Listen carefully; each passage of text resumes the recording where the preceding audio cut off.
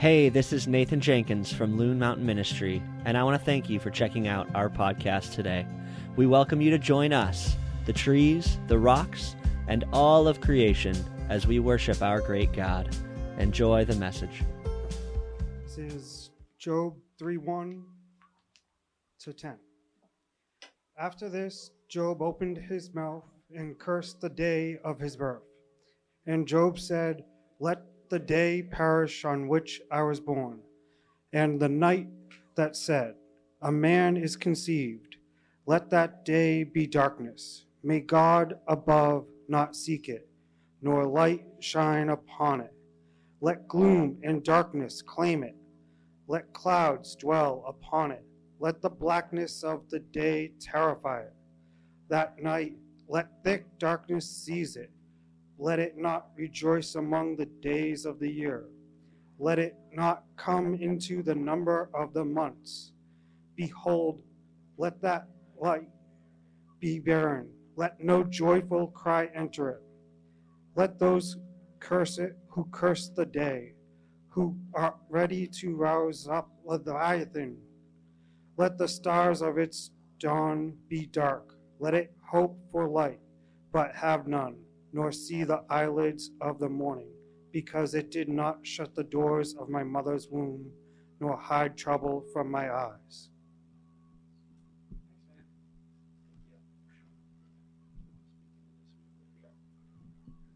How's it going? You guys can be seated. Thank you, Anthony. That was awesome. Even though it was a super downer verse or set of verses, we've been going through a series. Marcus has talked a lot about it, the Wisdom series, because you look around at our staff meeting on Wednesday mornings, and that, like Marcus has said, the average age is 30 years old, and we have spunk, we have energy, we do a lot of stuff, but what we lack is wisdom. And there's nobody that's more true than with me, especially on that team. But it's been interesting as we've started to dive into some of the books of the Bible that talk about wisdom, and the wisdom books, which we know as Proverbs, Ecclesiastes, and Job. And we've been talking about Job and started the discussion as we've gone through chapters 1 and chapter 2. And you get this really interesting back and forth between God, kind of in a staff meeting, and between God and what was called Satan, or the accuser. And all of a sudden, God gives permission for Job to basically lose everything.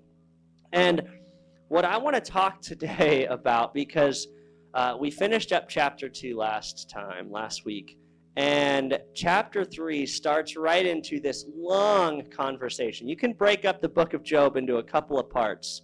The first part is essentially the interactions between God and Satan, and what happens as Job loses everything. Okay?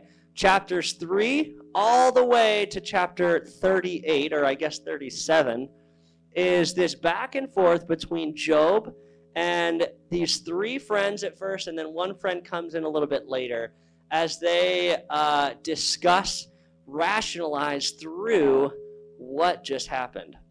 Okay, because in the very beginning of the book, God said that he was a blameless man, and his friends wanted to make the case that, well, Job, and honestly, the first time I read Job, I was like, I looked at what his friends were telling him, and I said, oh, that sounds like good advice. Sounds like Job thinks really highly of himself, and maybe he should be knocked down a few pegs. But God himself said that Job was blameless. And Job essentially was making the case like, hey, listen, I didn't do, like, this isn't punishment for something, but he wanted to know why. He didn't believe it was punishment, but he wanted to take God and ask God questions about why this was allowed. And so today we get to the first words that Job spoke after his friends came. So the last couple verses of chapter 2 talk about how Job, they would tear their clothing. It was funny because I remember Marcus speaking last week about what his friends did, and his friends came and sat with him and were silent for 7 days. 7 days. And for me, it would be hard to sit and be silent and just enter into a situation. Marcus talked about entering into a situation, and you don't always have to talk or give the right answer. And I have a tendency, and I know Marcus has the tendency, to want to feel like we have to fix something. And sometimes we don't enter in because we love the person. Sometimes we enter in because we want to fix the person. And what's cool is these friends come and sit with him for 7 days. 7 days. I feel like I don't grasp my mind around that when you just sit for 7 days. What was Job thinking about for 7 days? There was no break, because it's not like he was like, oh, like, let me just feel bad. Well, let me think about this other business plan I have. Well, guess what? He lost all his money.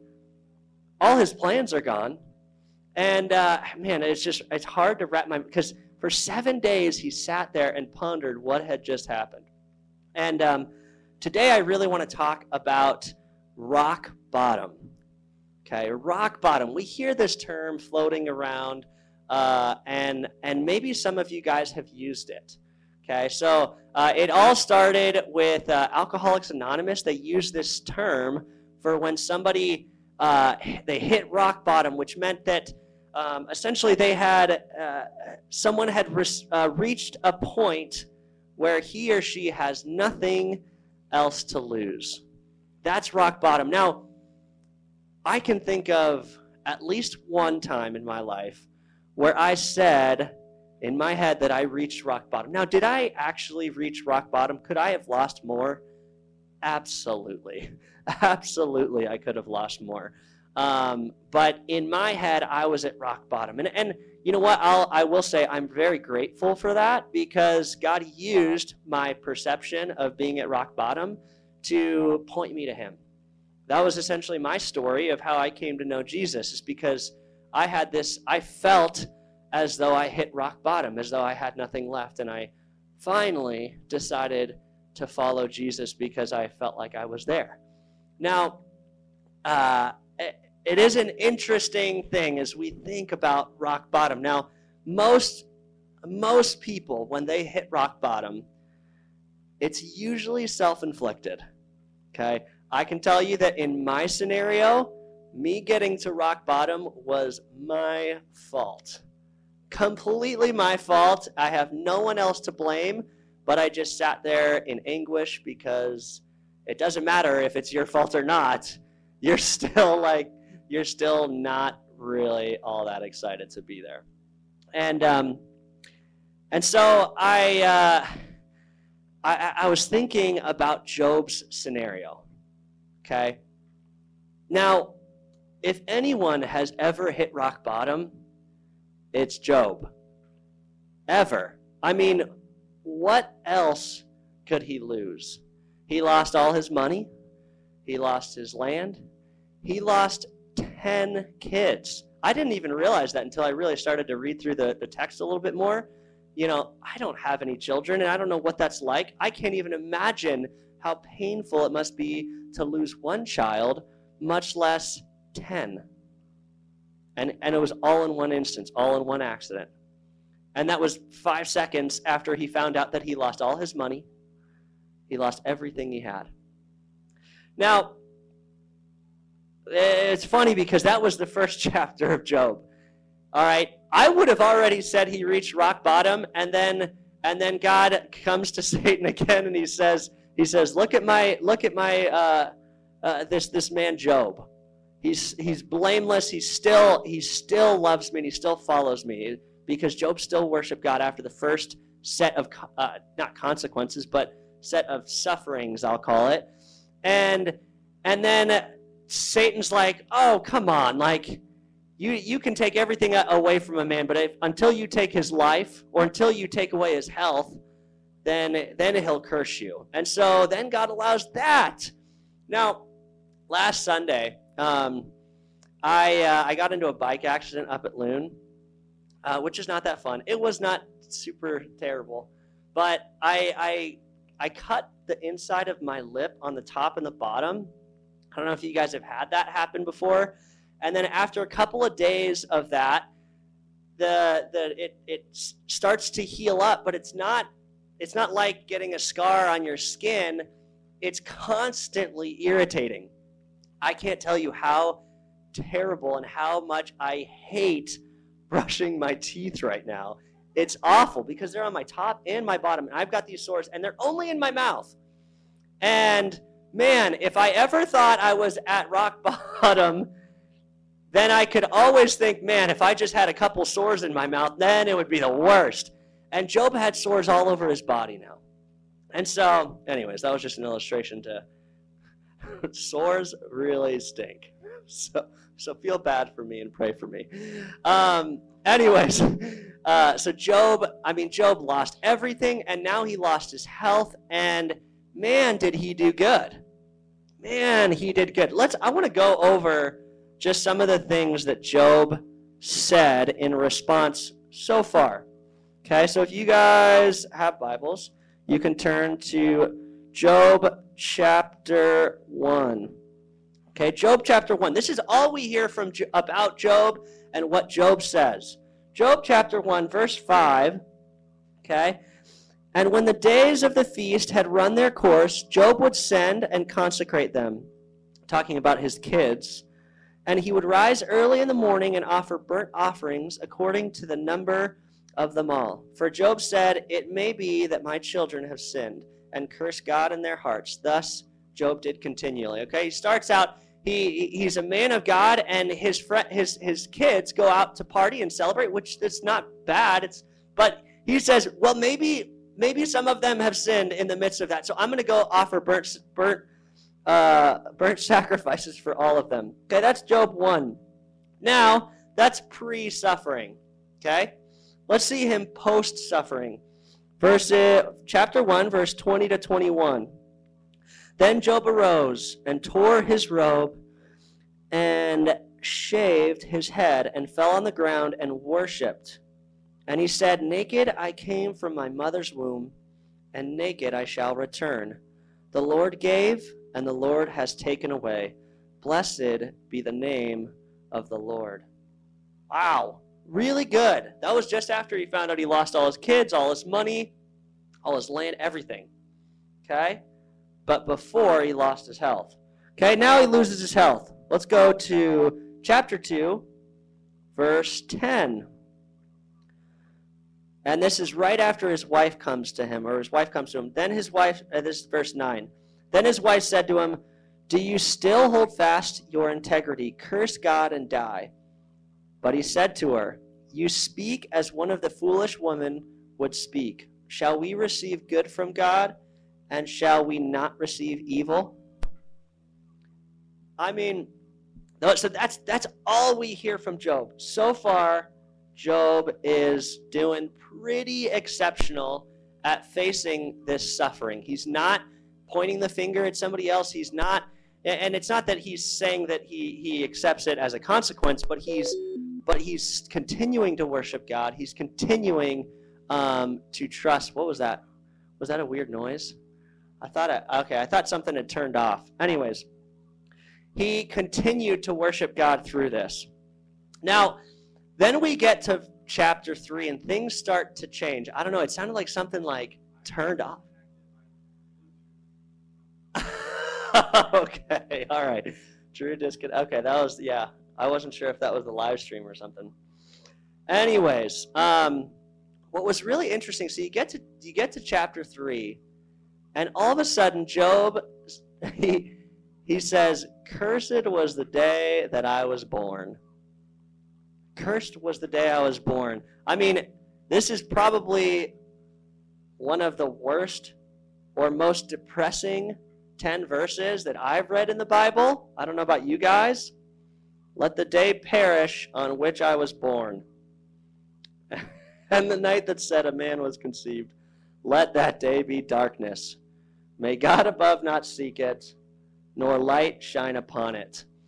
Now, there are a couple instances in the Bible, and this really reminded me of another instance. A couple instances in the Bible where somebody wished that they were dead. And the one that this reminded me of, okay, because Job, he was doing really, really well. It reminded me of the Apostle Paul. Okay, the Apostle Paul in Philippians, he talked about wishing that he were dead in a not quite exact carbon copy of this, but he said, to live is Christ and to die is gain.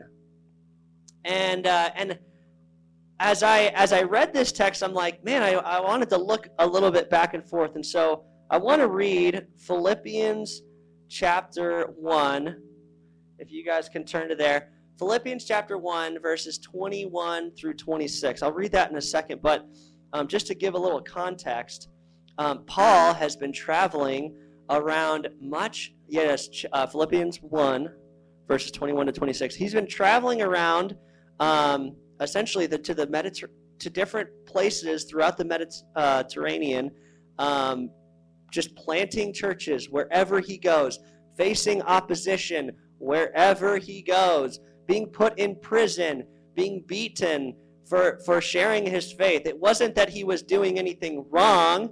It might have been wrong to what the people thought, but it wasn't wrong to what God thought. God wanted him to go out and share the gospel and make disciples. And he was doing this, and he was facing great, great persecution. And here is Paul, as Paul faces persecution.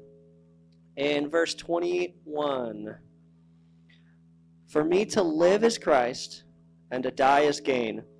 If I am to live in the flesh, that means fruitful labor for me. Yet which I shall choose I cannot tell. I am hard-pressed between the two.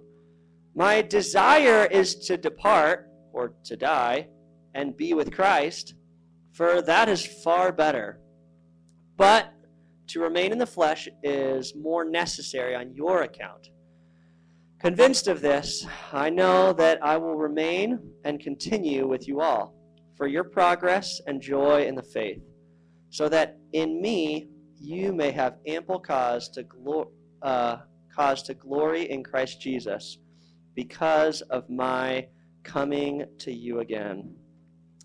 So here we see another man who is desiring to die. Okay? Now, I don't want to get into a discussion about comparing suffering, but what I do want to look at is like, well, what was it? Like, Job was doing so good. Okay, he was following God, and he was worshiping God in his suffering, and he got to a point where he just like, man, and honestly, I don't blame him, because I'm probably closer to the Job than I am to the Paul. But and it's laughable for me to even compare myself to Job, because even the fact that he said the things he already said is exceptional faith in God. And as I started to compare the reactions to suffering, I kind of started to see a little bit of maybe why. Why was it that Paul was able to rejoice? Or why was it that Paul was able to, I mean, he wrote the book of Philippians is widely known as like the book of joy. And he wrote that while he was in prison. Why is that? And it seems as though they have a different heart. As you read those 10 verses from Job chapter 3, and as you read those verses from Philippians chapter 1, you see a different heart, a different focus. You see, Paul sought death as gain because that means he'd be reconciled to God. His aim was to get to God. He wanted to be with God. Job wanted to escape the suffering that he was in. I don't blame him, but that's just what it was. I mean, he just lost everything. Paul wrote Philippians 4, verses 4 through 7. It says, rejoice in the Lord always. Again, I say rejoice. This is same book. He's still in prison. Rejoice in the Lord always. Again, I say, rejoice. Let your reasonableness be known to everyone, because the Lord is at hand. Be reasonable to everyone, because the Lord is at hand. Do not be anxious about anything, but in everything, by prayer and supplication with thanksgiving, let your requests be made known to God, and the peace of God, which surpasses all understanding, will guard your hearts and your minds in Christ Jesus. My wife's smiling at me because we've been working on scripture memory. Anyways, like Paul says, rejoice in the Lord. Cast your worries and anxieties on him, and the peace of God, which surpasses all understanding, will guard your hearts and your minds in Christ Jesus. Well, what did Job write? Let the day perish on which I was born. Now, I don't want to really bring down the hammer on Job, because he's done really well, but we're just looking at this text here. And Job is pretty bummed, and he has his focus maybe not so much on God, but maybe a little bit more on his suffering. His focus, his where is he looking? It's changed a little bit. Paul sought after the souls of men in the face of persecution. He traveled everywhere. He traveled all across, like I said, the Mediterranean, all the way to Rome, which in that day was insane, because they didn't have cars, they didn't have planes, they had ships that that would get shipwrecked all the time, and he got shipwrecked multiple times on his way to Rome, and he still went, and he faced persecution all along the way. In fact, the only reason he went to Rome was to have a hearing in front of Caesar, because he appealed to Caesar. So he was actually just going to Rome to go to court. And he worked that out. I don't know how he did it. He worked that out so he could go to Rome to go to court so that he could preach the gospel in Rome. I talk about a weird way to spread the gospel, right? I came to New Hampshire because there was snowboarding and it was fun, and I saw that I could snowboard and I liked it and I wanted to use that. But never in my mind did I think wow, if I get arrested, then I could appeal to the federal court and they could send me over to this other place because that's where I want to end up. Or maybe find a way to get put in prison so I can preach in the prison like that. I mean, Paul is really interesting, but that's what he did. Paul sought after the souls. That was the fruit. That was the fruit of where his focus was. Job, and as we read more through these chapters 3 all the way to 37, we'll see that Job sought answers from God as an explanation for his suffering. He wanted God to answer him. What's the deal, God?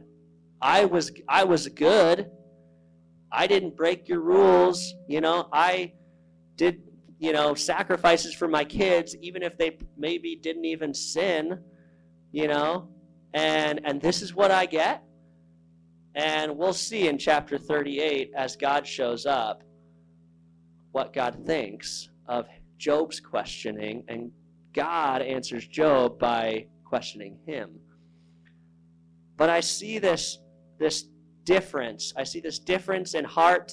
I see this difference in what they're looking at. Okay?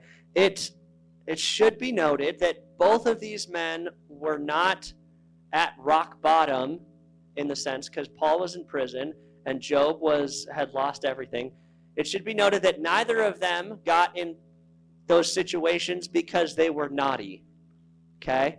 Neither of them were naughty. Neither of them were sinning against God, and that was God's punishment for them. Okay? Neither of them put themselves in that situation because they disobeyed God. So neither of those sufferings were because of some sort of divine judgment. Okay? But they yet still receive suffering. If you mess up, like I have many, many times, and I've gotten myself in loads of trouble with lots of different things, okay, I should expect that there's going to be consequences in some sense, okay? And a lot of times those are direct, and a lot of times those are physical. Now, I don't know that God's going to, if I do something rude to my wife, I don't know that God's going to smite me or something like that. He might. There are instances in the Bible that people did things that sinned against God, and he immediately punished them, okay? The scenarios that we're talking about right here are not those scenarios, though, okay? So I don't want to put that, I don't want to test God by doing something wrong to see if he will, but at the same time, I don't believe that God's just divinely getting ready to punish everybody, okay? You know what's interesting about our world today is we are all so excited for judgment or justice to be served and for all the wrongs to be righted now. You see that in the apostles. The apostles went and they wanted a reckoning. They wanted, when the people didn't accept Jesus' message, they were like, well, Jesus, can't we just call fire down from heaven because they didn't believe? And Jesus is like, no, that's not what we're here for. I'm not ready to bring a reckoning. And so often we as the church are just dying and beating for God to have a reckoning here in the world and purge this world of the evil that is in it. But don't we know that if this world is purged of evil, it's going to purge everything in this world that's been touched by sin, which is everything that we love, everything that we know, myself included, everything. And God, in his great patience and love for us, has stretched out this time for us to trust in him, and he's patient to sort out this whole mess until the end. That's not to say we should never seek any justice, okay? And it is to say that, we should care for the victims, but it's not our job to sort this world out. It's not our job to sort this world out. And it wasn't Job's job to sort out why he had received suffering. It was not Job's job to do that. You know what's interesting? Marcus, he's quoted this, a pastor in Australia or something about COVID. A rabbi, yeah. And he said that COVID didn't take away our, our security or our certainty. COVID didn't take away our certainty. It took away our illusion of certainty. Well, what's interesting is Job, when he faced this suffering and he lost all the ownership of his possessions, Job didn't really lose ownership of his possessions. And I was just thinking about this. He lost the illusion of the ownership of his possessions. Nothing that we have is ours. And so whether you have all the money in the world or none of it at all, it's all the Lord's. And so whether he takes that away or not is up to him. And he'll do that for his glory. God, Jesus came to a blind man, and his disciples said, why was this man blind? Did he sin or did his parents sin? And Jesus said, no, neither. This man, and I'll be honest, if I was the blind man and Jesus said, nope, he's blind to see the glory of God right now, and he heals him. If I was the blind man, other than the fact that I'd be stoked that I can see now, I'd be like, you're telling me that I just spent, I don't know, however old he was, I spent that many years being blind just so you could come and heal me one day? God works in ways that we don't understand. He works in ways that we don't understand. And we aren't called to know the answers. We're called to trust him. And the question is, where are we looking? Because as you see Job's heart, as he's faced with this suffering, all of a sudden you see him start to accuse God, right? Now, in the very beginning of the book, who was the accuser? Satan was the one accusing Job and accusing God. That's what he does. And when we take our eyes and fix them on something else other than God, all of a sudden we start to go down a path. I'm not saying that Job was necessarily like a son of Satan or something like that, but he certainly was led down a path of decisions that led him to start to accuse God. And it started with him saying, "Cursed was the day I was born. Cursed was the day I was born." I want to end with this, is that as we think of this idea of hitting rock bottom, is that as believers in Jesus, there is no rock bottom. Because with Job, everything was taken, and he's left with God, and that's everything. With Job, everything was taken, but he was left with God, and God was everything.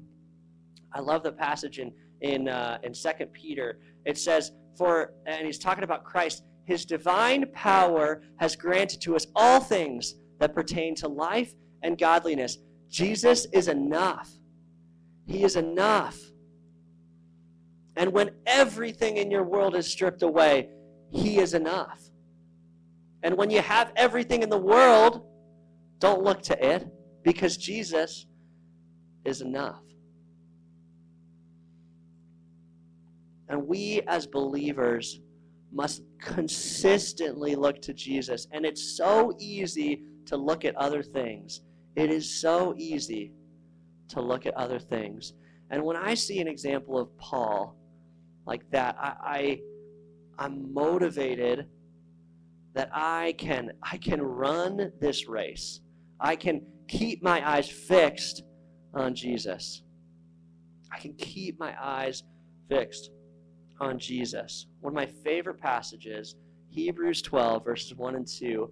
Therefore, since we are surrounded by so great a cloud of witnesses, let us lay aside every weight and sin. Every feeling like we need to accuse God of him being evil or being unloving. Let us lay that aside and let us run with endurance the race that was set before us, looking to Jesus, the founder and perfecter of our faith, who for the joy set before him endured the cross. He endured the cross. And you know what's crazy about that passage? For the joy set before him, the joy set before him was you. You were the joy set before him, and he endured the cross for you. And he despised the shame that came along with that, and now he is seated at the right hand of the throne of God. Let us look to Jesus. We're going to continue to dig into the book of Job and continue to look at this discussion between these friends and Job, and as he continues, I mean, it's like steps. It's like he takes steps, and each step you see Job get more and more angry and more accusing of God until God finally shows up. And I'm excited to go on that adventure because we're going to learn more and more what it means and how important it is to keep our eyes fixed on Jesus, because it's one step at a time that we step further and further away from God, as you'll see Job kind of do. But in the midst of it, you'll see Job's friends give all this terrible advice. The book of Job is so challenging, but it's so good and enriching. So, let us always look to Jesus. Let us keep our eyes on him. Let us continue to walk towards him. Let's pray. Father, thank you for this book. Thank you for Job, because we see what it's like to wrestle. Following you isn't always cut and dry. Following you isn't always easy, and sometimes you do things that frustrate the daylights out of us. Father, help us to keep our eyes fixed on you. In the midst of suffering, whether it's self-inflicted or it's just the nature of the world that we live in, and suffering comes to us. Father, help us to face it, keep our eyes on you, and even find joy in the fact that when we face suffering, we can be one in some way. We can be similar in some way to the one who suffered on our behalf. Thank you, Father. Thank you for Jesus. Thank you that he suffered for us. And let us look to his suffering in our suffering. We love you, and we pray all these things in your Son, Jesus' name. Amen. Thanks for listening. We here at Loon Mountain Ministry are committed to loving God, serving community, and enjoying mountains. We want to thank you for being a part of our collective high five this week as we seek to be a light in the White Mountains and all around the world. Please feel free to reach out to us at info@loonmtnministry.com so we can get more connected. See you guys.